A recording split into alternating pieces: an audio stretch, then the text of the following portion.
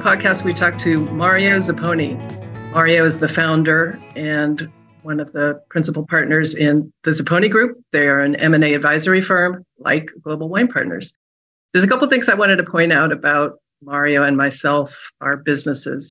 The first is to keep in mind this podcast is about entrepreneurship. It's about the wine industry, and it's about the professionals around the wine industry, the ecosystem that supports the industry.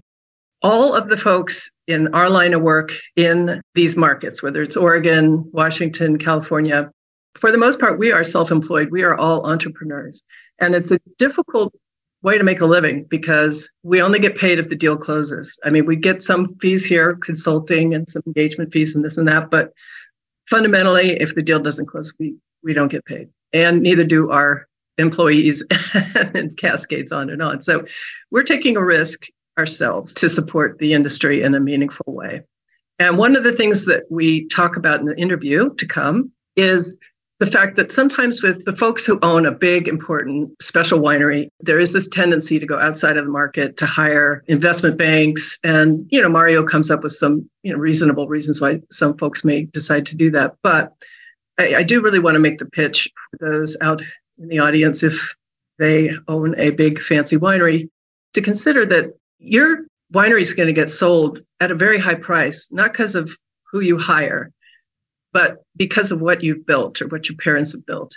That's going to drive the value. We know some very particular things about the wine industry. New York investment banks know very particular things about being a New York investment bank. But I tend to think that what they're better at or best at is selling their own services, not necessarily selling your winery. And what we're real good at is selling your winery.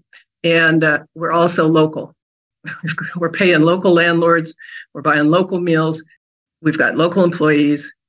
And we've taken a big risk to support the industry. And so I'm just making the pitch that if you're going to sell something real fancy, and please do talk to the New York folks, but consider locals when you get ready to sell your wine company. So with that, here is Mario Zepponi and Carol Collison talking about how to sell a wine company. So Mario Zepponi of Zepponi Group, thank you for joining me. Thank you for having me, Carol. Yeah, you're a friend of Mark Brody's, and I thought we would begin our conversation with a shout out. Mark Brody is a banker, now retired, that was going to do this podcast with me, and you're friends with him. So hi, Mark. Hi, Mark. And I don't know if Mark would take umbrage to being called retired. Who knows? I mean, he's too smart and he's too restless to be retired. Good. I hope he comes back for sure. And then he can join me on this podcast. That'd be great. Yeah. Well, again, thanks for joining me. So people in the industry who hear this or see the headline and it says Carol Collison interviews Mario Zepponi, we're in the same line of work. I'm a wine M&A advisor and you're a wine M&A advisor. They may ask, why on earth is Carol inviting a competitor onto her brand new podcast? And I'll answer that question. Then you can tell me why you agreed to it. For me, it's a couple-fold. Number one is I do want this podcast to actually be educational, informative, and helpful. That's kind of job one. I don't want it to be relentlessly promotional. I don't think that's interesting anyway, right? Number two, I think that I feel like your firm and our firm are somewhat congruous in our approach, to how we deal in the industry, deal with our clients, deal with buyers, I very much appreciate your professionalism and straightforward way you approach the business. And then I guess the last is that we're competitors, but, I have a very strong preference to work on smaller deals, and you have a strong preference to work on bigger deals. So there's space in which we're competitors, but not exactly. So that's kind of my logic, is to be helpful so people can hear what the Mario Zepponi, you do have like biggest market share, I would say, in our line of work. So why are you here? Thank you. Well, there's good overlap with everything you said. I think that generally speaking, have a lot of respect for you, Carol, what you do, how you do it in the marketplace, good karma in the marketplace. And ironically, something that you probably didn't expect, and I didn't really expect, but I think Mark Brody is a little bit of a commonality between both of us as well. And he's been a great example of good karma because I think Mark's helped you out in your career. He's helped me out in my career and our firm's career, and been able to do that just in a very genuine way. So Look, I do think that it's always good to share market information, trends, and make sure that we're kind of not just kind of sharing information, but also being able to give heads up to our common client base, peer base, when it comes to best practices and things like that. Why did you leave the law practice and decide to join the Zepponi Group? I know this is ancient history. I think I joined this firm in 2008. The reason I ask is, of course, as we all know, they get paid no matter what. We're doing these deals, working our tails off, and they're just racking up the billable hours. Why did you decide to do this thing? Yeah, completely accidental. I mean, completely accidental. But, when I started off practicing law, I was corporate real estate that happened to fall into a mid-sized firm that had a wine practice, and wine was not even on my radar. So you probably know this person. Ron Larson was my mentor. And it was just by good fortune that I was working with Ron. And at that time, Ron, I mean, he was kind of, Is he Trincaro, right? yeah, he was in that small group. There was very few designated wine law attorneys that really were trying to carve that niche out. I think you put Jim Seff in that category, and there's a few others, Frank Farella. But Ron was definitely squarely in that. At the time, he was representing Sutter Home, which is Trincaro. He was representing Glen Ellen, the Benzigers, and a host of other, wineries, the Christian Brothers, when it was owned by, well, let's just say the brothers, the De La Salle Institute. And so that's kind of how I cut my teeth, completely accidental. I was not looking to get into this niche. And then, during that course, met deal makers like John Fisher, who you probably have come across. Yep. And I still have a really good relationship with John. He's been a really good mentor and friend. But to be able to see, that whole process of, from start to finish, how clients grow, how some clients elect to go through a sale process and whatnot. And truth be told, Carol, I've always kind of wanted to be a deal maker. And so I never really fully fashioned myself as being a lifelong attorney. And that's kind of what led me to get into this. Great. I did not correctly calculate the fact that, you do get paid in law. A little bit easier. How's that? Yeah, no, it's definitely easier to collect the funds for sure. But the problem I have sometimes with some lawyers, while we're on the subject, I will just say as part of deal making, is, I sometimes have a difficult time because the lawyer's job is to bring out the known or possible risks in a transaction, and we go through these processes with the disclosure schedules and all that. But I've had times where I've had to be like, okay, to my client, that's a long tail theoretical risk. And I understand why your lawyer needs to, walk you through what you're signing up for. But, I've had transactions where the client's business was cratering. I said, there's the known risk of continuing to own this winery, or the long tail possible future risk of something going wrong after the close. Having that practice, I think, is good. Do you bring that experience to your deals? Yeah, it's funny. As you're actually saying that, I think doing what we do now would make me a better lawyer if I ever went back to the law. Because you're right. I mean, there's a lot of lawyers that technically are correct, bright, anticipate issues and whatnot. But the one probably biggest challenge when it comes to getting the right counsel for the right deal is the practicality of, this can happen, but how likely is it? And how do you weigh that in the broader spectrum of what's at risk here economically, both in terms of a purchase price, as well as some cases, as you know, there's the risk of operations. And it's not so much that I'm going to be, making tens of millions of dollars. It's more of I get out of a business venture that didn't necessarily go the way I wanted. And the quicker I get out, the better. So that's probably the biggest. And of course, being now, on the M&A side of it, the deal side of it, realizing that, there's a lot of great lawyers that work in this industry, but you have to get the right alignment for the right situation in order to go ahead and drive a successful transaction. Yeah, and they're fundamental, to what we do. It's a happy moment when we call in the lawyers, right? It's like, yeah. We got a term sheet. Before we get on to just sort of the general, current market, what do you see? I just did want to touch, there was the one, somewhat mercenary reason I wanted to have a conversation with you. And it was about the idea of sort of certain types of deals. If somebody has a really big, fancy, very big transaction, sometimes because they're so big and important, they should really go to these New York out of state advisors. You bump across this, we bump across this, is that the hardest thing to see is when you see wineries that have a lot of value feel like they need to go to New York City, larger investment banks to get their transactions done because it brings a different level of expertise, a different outreach to buyers. And, it's easy to say this, but when you are focused in an industry that is somewhat of a cottage, smaller industry, we have a pretty good sense of who the buyer pool is, even overseas, because of the ability to write a small check or a large check and, the different attributes that the winery might have. And so when you see them go to, larger Wall Street investment banks, and then you see the ultimate purchaser of the winery, and you kind of feel like, well, there was no secret sauce to that. But No. I suppose in all fairness, the thing that I give credit to is these larger investment banks, very bright, they're machines, they can churn out work product. They're almost like 3D copiers. They are that efficient.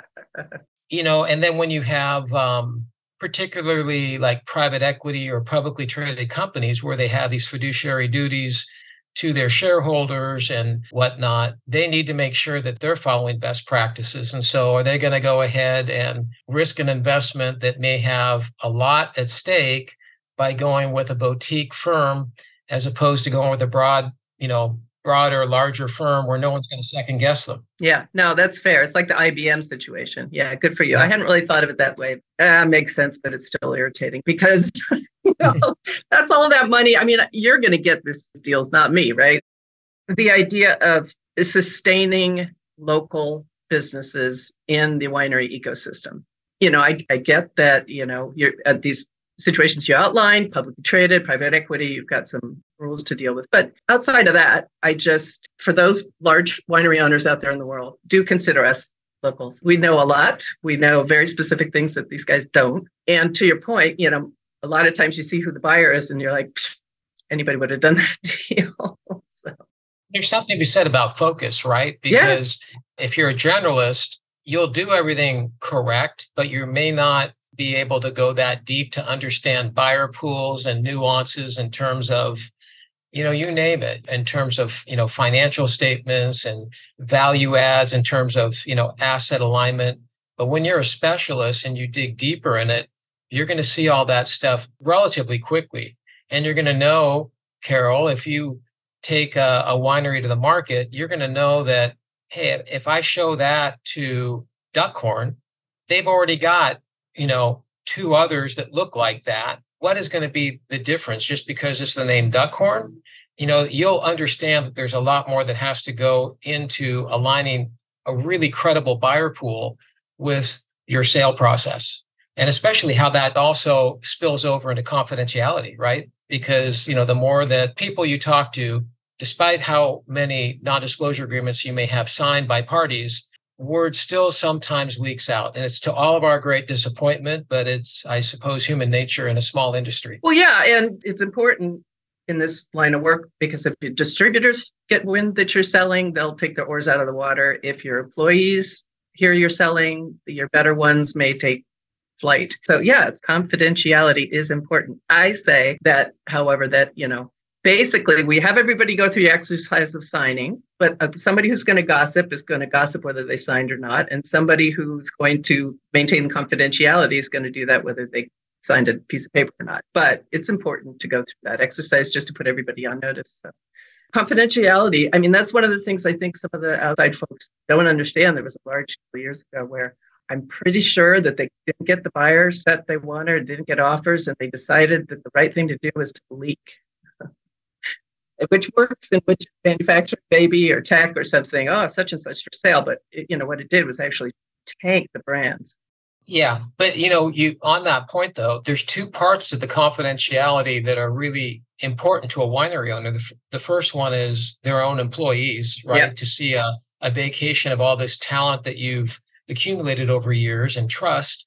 And then the second one is if you're in the three-tier system, once distributors find out that you may be marketing your brand for sale, the smaller you are and the more independent you are, the greater the repercussions that could be negative to that brand. Yep, exactly. So speaking of buyers, speaking of the buyer process, Jacqueline, producing this podcast, tracks transactions for us, but just M&A, we look at the vineyards and the empty wineries and all those real estate deals for sure. We keep an eye on them, but try to keep an eye mostly on M&A, selling the wine brand as a going concern. And first quarter of this year was brutal. There was zero.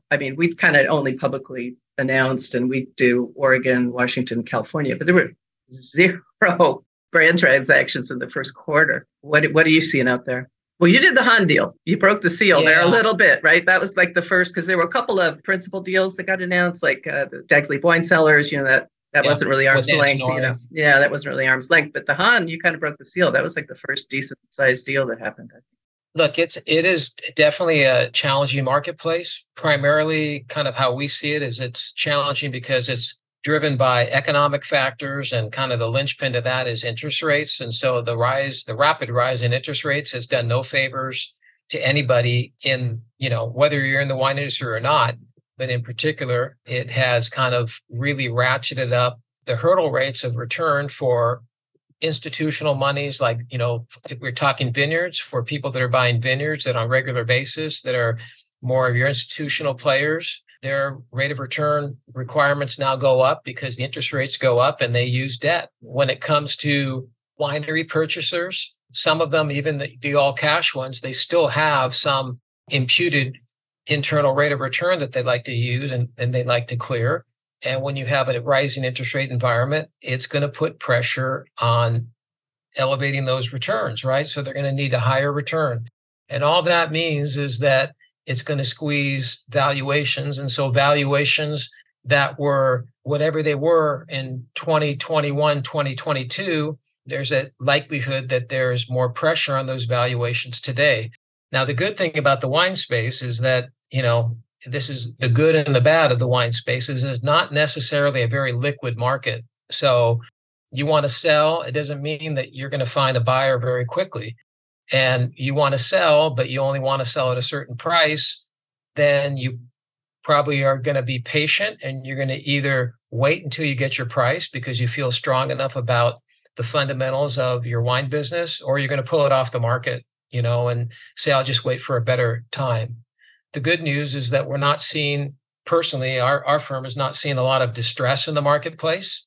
Carol, I don't know about you, but even back in 2008, 2010, despite all the headlines about, distress and the inquiries we got from third parties about, okay, so show us all the wineries that now we can get a really good value on, there were not a lot of, wineries that were in that kind of a pickle where they had to sell at substantial discounts. I don't know. Did you see that? Well, I agree with that. I think that, we worked on a few, mostly because we did that REIT, which was a whole nother story. Though we worked on a few distressed deals. But no, I agree. I think that people have such large investments in the real estate and the inventory, and that they're not going to walk away or take a huge discount on any of those assets, generally speaking. But one of the things I talk to people about, and I'll say it again now, is that the way most people get out of the wine business is they just stop making wine.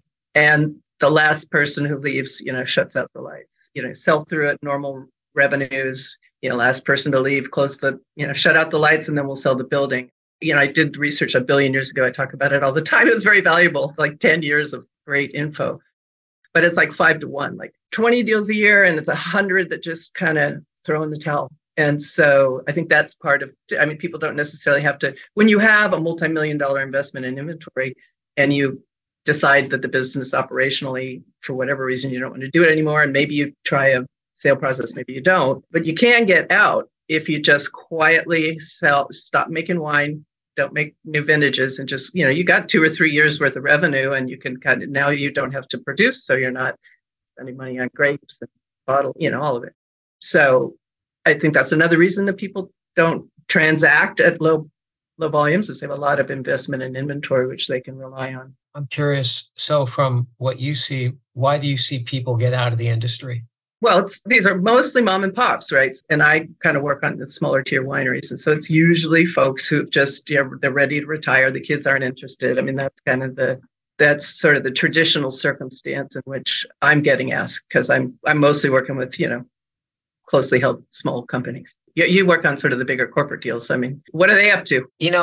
I think if you got down to it, there's probably a lot more in common than not. But the logical one, and this has been reported for the last 15, 20 years by SVB, and that is, the whole succession planning and, seeing the aging of the ownership of the privately held wine companies and saying at some point they're going to have to transact if there's not a clear pathway for succession. And sure enough, we're seeing that happen slowly but surely. And it still is surprising, even though it's not surprising, when you see some of these names like the Phelpses, the Rombauers. That's just going to continue to happen, especially when the value of these brands are so large. It makes it that much more difficult to transition to the next generation. And truthfully, I think it just shows what a fantastic job companies like Gallo and Jackson Family have done to safeguard transition planning in their organizations. And you can put Trinchero in the mix, you can put Delicato in the mix. I mean, it's really, really hard to do it right, especially if you've done it through multi-generations with everything that's at stake tax-wise, governance-wise, and then keeping a family all on the same page. Everybody wants to retire at some point. So either most people don't want to die with their boots on, although, I don't know. My job is not as hard. I'm doing, internet, telephone calls. I'm not, out there in New York talking to distributors. So, I could see how that would get old. Well, the other one though, Carol, just to touch on, and we see it with mid-size wineries. We certainly see it with smaller wineries. It's that constant grind. You said it, to be in New York, to meet with distributors.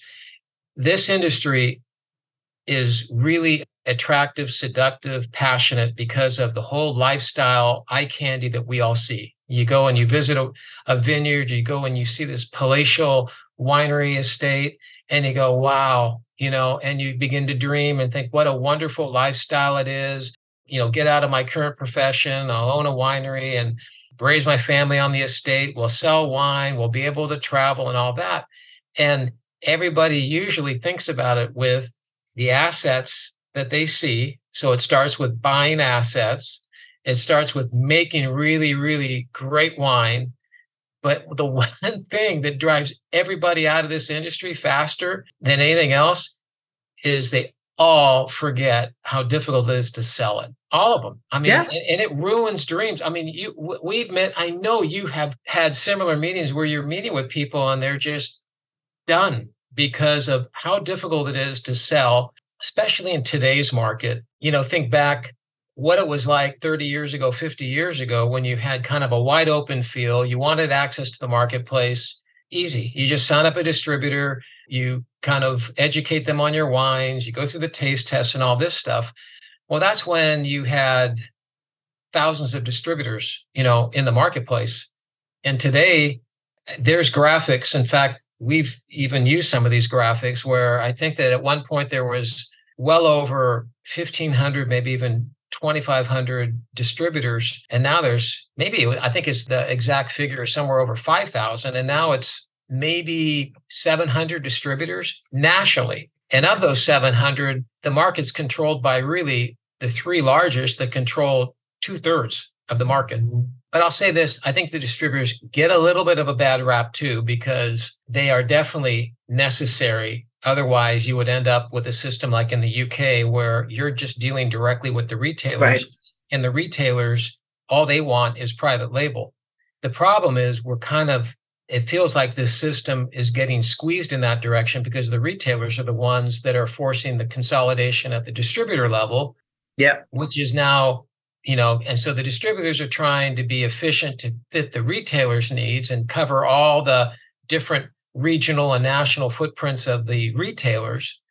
And then, so they have to go ahead and acquire that, through M&A. And then, but the cascading effect is now that puts pressure on the producers that, they have to have bulging portfolios in order to be relevant with the distributors who need to have bulging portfolios concentrated with certain brands in order to be relevant for retailers. It's just, yeah. I called this podcast Small Fortune for a reason. It's a very, very, very tough business for a variety of reasons everywhere you look. So Mario, we're getting to the end of our talk. Let's share our favorite deals. I'll tell you what my best deal was. It was my personal best, start to finish. We started the project in April. We closed in December. That is like start to finish the best transaction I've worked on. And so from that standpoint, it was great. And one of the reasons we were able to do it is we executed a specific strategy, which is we went to the one buyer that my client really liked.